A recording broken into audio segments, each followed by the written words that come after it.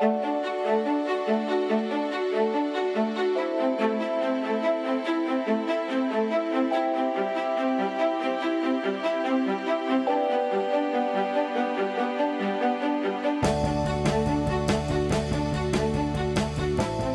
is FX Radio and I'm Andrew Whitfield Cook.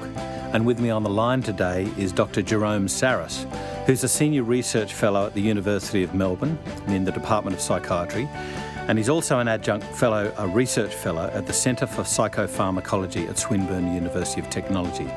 Welcome, Jerome. Thank you. Great to be with you, Andrew. First, tell me about your history, because I've seen your career blossom over the past decade, or maybe a little bit longer than that. It's very exciting. Blossoming. Well, that's fantastic. Absolutely. Look, it has been quite a ride, and I suppose, I started out back in the early 90s, which probably gives away my age a bit, at ACNM. Started off actually studying massage and aromatherapy in a wooden shed. Mm-hmm. Funny enough, when I was completing school, not when I was 8 years old. And just went through a bit of a roller coaster of learning, and ended up practicing as a naturopath and as an acupuncturist, and then went on to do more academic work. Found out that I enjoyed it more than clinical work, so I went on to do a master's and then a doctorate in the field of psychiatry at UQ, and then was lucky enough to go over for my postdoc down to Melbourne University, and also spent some time over at Harvard Medical School. So it's been quite a journey, and really just all concerning my passion, which is mental health, and having an integrative and complementary medicine approach to better people's mental health and to treat psychiatric disorders. So it's been quite a journey, and one which is still going on. Yeah. Tell me about how you were accepted into psychiatry at University of Queensland, because it's not very common that happens. Yes, look, it's one of those things where I think there is a stigma which really shouldn't necessarily be of as much concern as it can be for the complementary medicine profession, that we really feel as if, we are outsiders. In some ways we are, but I did actually find it quite accepting in terms of meeting up with some really great professors, some fantastic supervisors in the area of psychiatry, and also ones connected to psychology.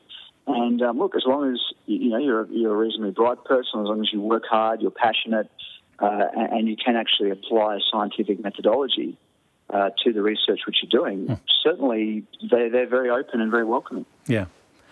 So we're going to be talking about two facets of many that exist in psychiatric illness, but two which commonly present to practitioners for help in their clinics, and that's anxiety and depression. And each of those has their own set of symptoms and variations.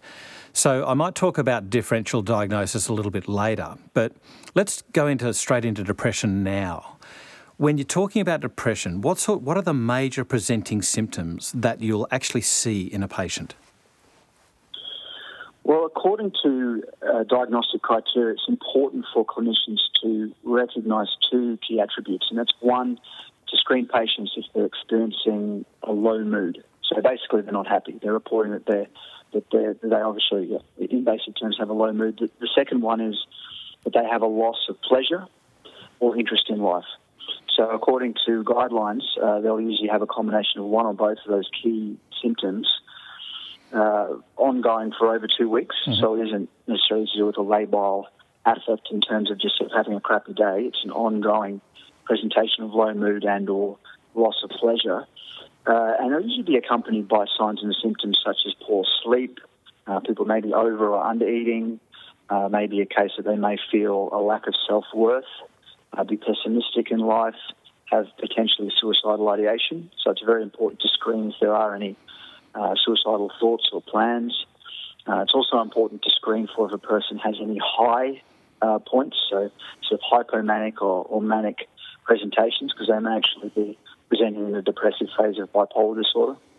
But there's a range of signs and symptoms, and I think it's important to really focus on those two in terms of a clinician having, I suppose, a basic understanding of depression and its diagnosis. And just a quick question about red flags, the suicidal ideation and a potential to have a symptomatology presenting where it might actually be bipolar rather than depression. What advice would you give to naturopathic clinicians to say this is appropriate time to refer? Well, as I said, I mean, the problem which we're getting, and this also happens in general practice, is a person may be coming in a depressive phase of their bipolar disorder. So it's important to screen for if they have had any manic symptoms. So it's as simple as asking, have you had a period of time outside your depression whereby you may have had a period of, say, racing thoughts, of grandiosity, of increased goal setting, decreased sleep, increased activities such as sexual activities, spending. Now, minor variations of that, are not necessarily that troubling. It's when it actually interferes with a person's life, and to the point where, for example, they may actually have some psychotic presentations, in which case usually the person may end up being hospitalised. So in terms of if you start seeing any psychotic symptoms, then absolutely referral is a must. But it's very important, I think, just generally, if dealing with more of the severe mental illness such as bipolar type 1 disorder, where a person, as I said, may have manic hospitalisable symptoms, also conditions such as schizophrenia, that really is an integrative approach in concert with a medical practitioner. How would you differentiate between depression as a diagnosis and unhappiness or sadness? Sure. Well, I mean, you could do an entire podcast on that. Certainly from an existential position, we all go through sadness. Some basic melancholia is part of the human condition, but it has to be differentiated from clinical depression, whereby a person, will have ongoing levels of low mood or loss of pleasure in life. And look, sometimes this may be linked to a grieving process.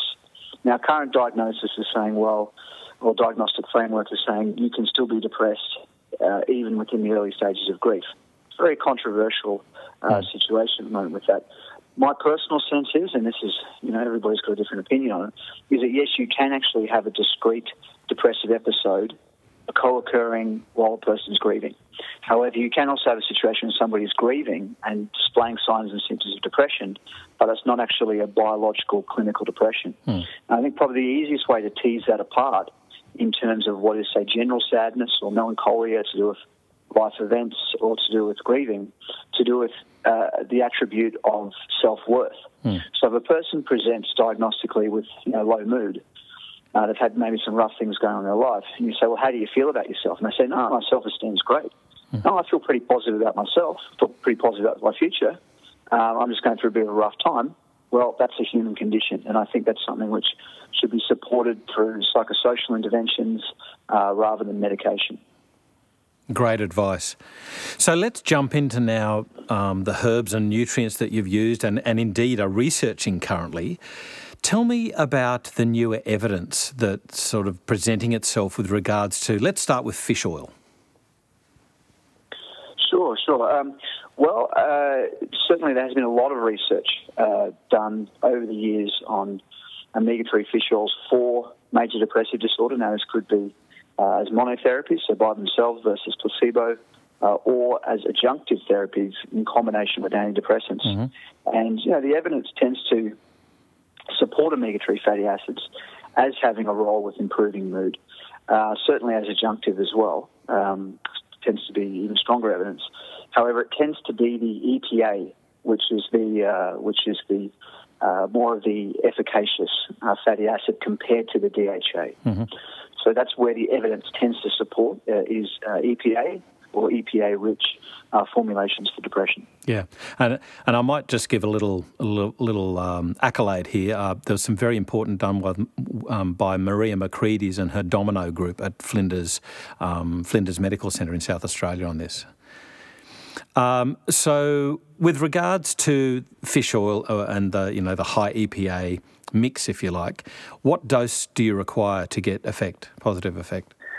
Well, this is the thing. I mean, many trials, all the trials, I should say, have varying doses. So there's no set answer on what is the ideal dose. But the rule of thumb, in terms of you weigh up the evidence, is about 1 gram of EPA per day. should be sufficient to get a therapeutic effect. Great. And any caveats with that? Any warnings?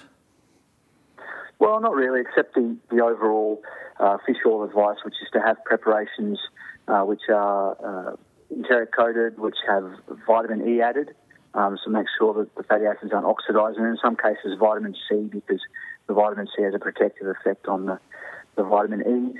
In terms of types of fish, I mean, most of what I understand tends to be, I think, sort of anchovies from processed around Scandinavia. I mean, there's no evidence of saying that wild fish oil or salmon is necessarily better than tuna, or tuna is better than anchovies. I mean, at the end of the day, it's fairly highly purified nowadays. Yeah, I think that comes into a sustainability issue rather than the actual fats that we get from them. Yeah. Okay, so moving on. Next one is probably the best known herb for use in depression. That's St John's wort. What's the evidence with regards to these beautiful preparations, the German phytopharmaceuticals that have done a lot of the work, and I've got to say a lot of very good work, versus traditional use of St John's wort? Yeah, look, absolutely. This is a vexed point, certainly amongst herbalists.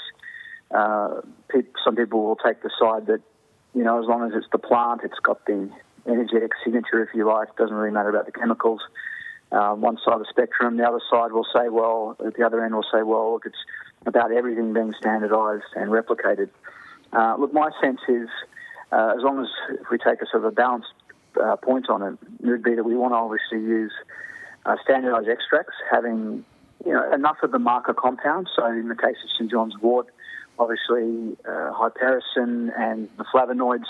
Hyperforin also is quite active, but as we know, there's been studies showing preparations without hyperforin still having antidepressant effects. And obviously there's issues with drug interactions if there's higher hyperforin. So I guess the idea is, and this is probably an overall comment for herbal medicine quality, is just to make sure that the extract actually contains the phytochemicals. I mean, we need to have something in there or it's not going to have any effect. For there to be maybe standardised for a few key markers, not less than a certain amount. And just to make sure when they're doing the HPLC that you can see that it really does have a broad spectrum of the phytochemicals, and that some of these, as I said, these active constituents or marker compounds, at least are containing a certain amount. I mean, I don't think we're ever going to get it perfect, but as long as we can have some quality assurance in that area, especially with St John's wort, I think we can be reasonably confident that we're going to get a decent result. I totally agree with you that, I think we need to give credence and homage to the beauty and the history of the herbal use, but we need to bring it into a modern age. So this standardisation issue is certainly a double-edged sword. It's not necessarily the active, but a marker compound. Well, some of them can be considered active compounds when we do the preclinical research and we see, unless we have that particular constituent in there at that particular level, it's not going to be effective, then that is inactive, and I think we have to respect that. For example, silymarin or the flavonolignans in Samaria's thistle. However, there's other cases where we really don't know what's working, and it is ultimately, in most cases, the synergy of the all the chemical entities interacting, and that's the beauty of nature. Is that a lot of the time the components as one whole are a lot more potent than the individual isolates in terms of efficacy. So you pull one out, and it just doesn't seem to have the same effect as, if you like, Mother Nature intended. And that's just there's something pretty special. Let's moving on now to one that I know that you've got a special place for, and that's saffron. We'll move on to your favourite a little bit later, but saffron. Tell me about this, because the research on this is quite exciting. Oh, look, it is. It's ongoing. I mean, it has to be said that the research, from what I can see, is just primarily Iranian, which is fine. I mean, it's a traditional Persian medicine. I think we really need to replicate a lot of the positive studies that are coming out of Iran in other populations. But yeah, some really good evidence for saffron with improving mood. It's been shown to be equally as efficacious as antidepressants in terms of relieving depression. It's also been shown to have an effect beyond placebo. So, certainly very good evidence. Can be expensive, but then some studies are showing that you can use the petals and have still some effect. You don't have to use the very expensive stigma. Mm-hmm. And look, it's certainly something which I think we'll see increased research and use. So it's quite an exciting antidepressant. Any caveats, any cautions, contraindications with saffron? Well, apart from cost and quality, and I would be obviously looking for extracts which do standardise for some of these known actives, the crocin and the safranel. But in terms of cautions, look, it tends to be, from what we've seen in traditional medicine, to be more of a stimulating agent. Mm-hmm. So perhaps in people who have comorbid anxiety, it has been shown in some studies to have an effect beyond placebo in increasing agitation and a little bit of anxiety in some people. But that's not a bad thing because you're wanting some form of a stimulatory effect in people who have depression. Yeah. So I'd probably just caution with insomnia and anxiety. Yeah, right. Apart from that, should be quite safe. Yeah. And now on to one that I know that you're interested in. That's Albizia julibrissin. Tell me about its common name and tell me about some of the exciting things that are happening with that. Happy bark, or the bark of happiness, recently been started to be studied a bit more scientifically. I mean, there's a lot of traditional Persian evidence and Oriental medicine evidence in terms of its use for mood and anxiety disorders, for improving sleep. There has been some animal models and in vitro models showing that it does actually reflect an antidepressant effect and also an anxiolytic effect. And there are some nice neurochemical studies showing that it modulates serotonin pathways, increases, has binding affinity, I should say, with 5-HT1A and 2C receptors. So there's certainly a serotonergic activity happening with it. And that tends to reflect the animal models, which is sort of showing that, yes, it can have a mood-improving effect, a calming effect, but also it's prolonged sleep time as well in animals. So very interesting. We haven't seen any human clinical trials yet, and we'd certainly love to do a human clinical trial on it if somebody gave me funding for it. But yeah, certainly based on some of the preclinical evidence and the traditional evidence is something which is quite an exciting addition really to any treatment of probably the presentation where somebody may have more of a sleep difficulties, some anxiety, potentially some low mood. It doesn't, I wouldn't have thought, have the stimulating properties of saffron. So I guess you'd say it's kind of a nice balance in terms of saffron being a bit more stimulating for mood, the Albizia having an effect on mood, but perhaps more in a calming way. And a beautiful adaptogen that sort of came onto the Australian market in the mid-2000s was rhodiola. And it's got some really lovely sort of stress adaptation actions. But tell me more about that herb. What's your knowledge of this with depression? Because there was some preliminary studies done on this. Sure. Well, I mean, that's the problem with rhodiola. I mean, a lot of the research originally was Russian in origin. I actually had a supervisor many years ago who had a contact in St. Petersburg and said, well, that's it. We will try to track him down. We're going to get hold of this Russian research. I sort of could imagine him going through the Kremlin, and sort of trying to find this ancient Russian, well, it's meant to be all on cosmonauts. And I don't know if they have cosmonauts anymore. But anyways, that's how old it is. But yeah, look, you can't get really hold of that particular research. I mean, it sounds very, very positive in theory. There's been one small study showing that it has been effective in improving mood in major depressive disorder, but it should be said that the placebo response was very flat, which is unusual. Usually people in a placebo group will have some drop in their depression because they're taking something. Yep. And the difference really in terms of the actual effect over time from the rhodiola was pretty minor in terms of depression. So my personal sense is it's not a strong antidepressant. I think that if it's used in combination, say, or comorbidity, I should say, with chronic fatigue, or a person who presents with really low energy and drive, maybe sort of more of your atypical depression, then it can be a very valuable addition. I think it can have some mood improving effects, but probably its primary attribute is as an adaptogen. Yeah, and I did like your point there that with regards to studies and how to read studies, how to tease out, the real information from studies. When you see either a very low placebo or an extremely high placebo, tell me what sort of red flags wave with you. Yeah, I mean, generally you are expecting some drop in the placebo group of depression if they're in a clinical trial. If you get too much of a response with the placebo, then you can question potentially whether this group was really clinically depressed. Because people who do have long-standing, ongoing depressive symptoms, as soon as you give them a placebo, they really shouldn't, feel the best of they've felt in their life. Yeah. So, that's the issue. I mean, there's a point which goes beyond that, which is that a lot of the failed trials which we're getting with antidepressants is not so much that the antidepressants don't work, because they do work, and they certainly do work in a lot of people who have more severe levels of depression. The issue is that you get people coming in with sort of that mild to moderate depression, maybe some, maybe not true clinical depression, maybe say they've had a hard week, or they're dealing with various sort of psychosocial stressors, but it's not necessarily a frank biological depression. Mm-hmm.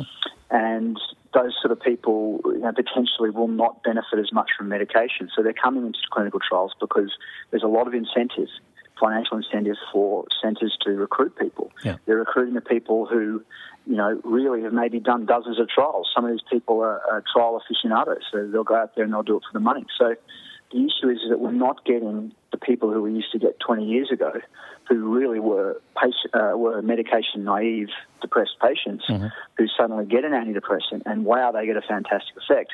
We're not getting that with our clinical trials. So it's very hard to tease apart the results from placebo. And I think, to be honest, in some respects, maybe we're getting the same with some of the natural product trials. The only thing I'd say is that we probably have an advantage in doing natural product research with depression, because a lot of these people, haven't tried or don't want to try antidepressants. So at least when you come in with a medication, be it natural or otherwise, you've got a chance to actually see whether it is having a biological effect.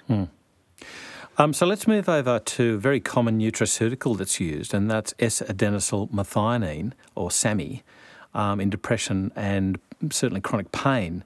Tell me about your use with that, because you're doing some research at the moment.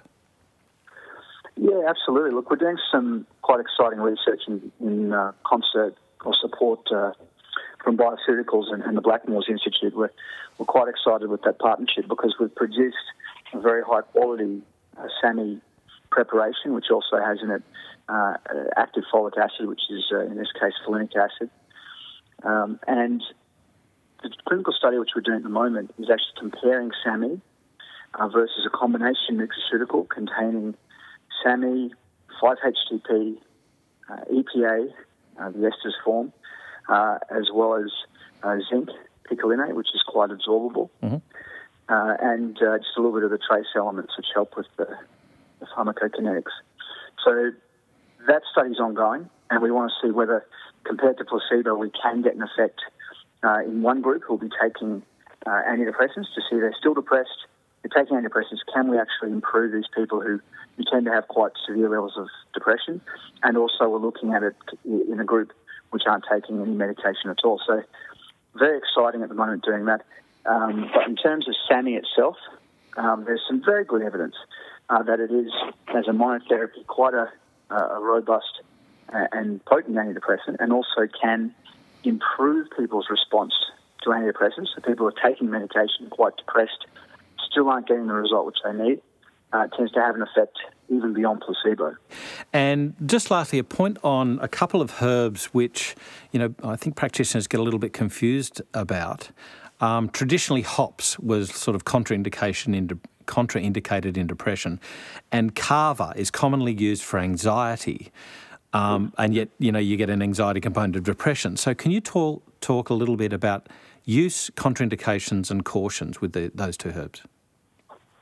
Yeah, absolutely. Well, look, hops is obviously traditionally contraindicated in depression, and that's fair enough. I mean, I think it tends to for it to have its major effect to do with sleep disorders, because it's a binder to the melatonin 1 and 2 receptors. It's also hypothermic, so it reduces people's body temperature, which is important to initiate sleep.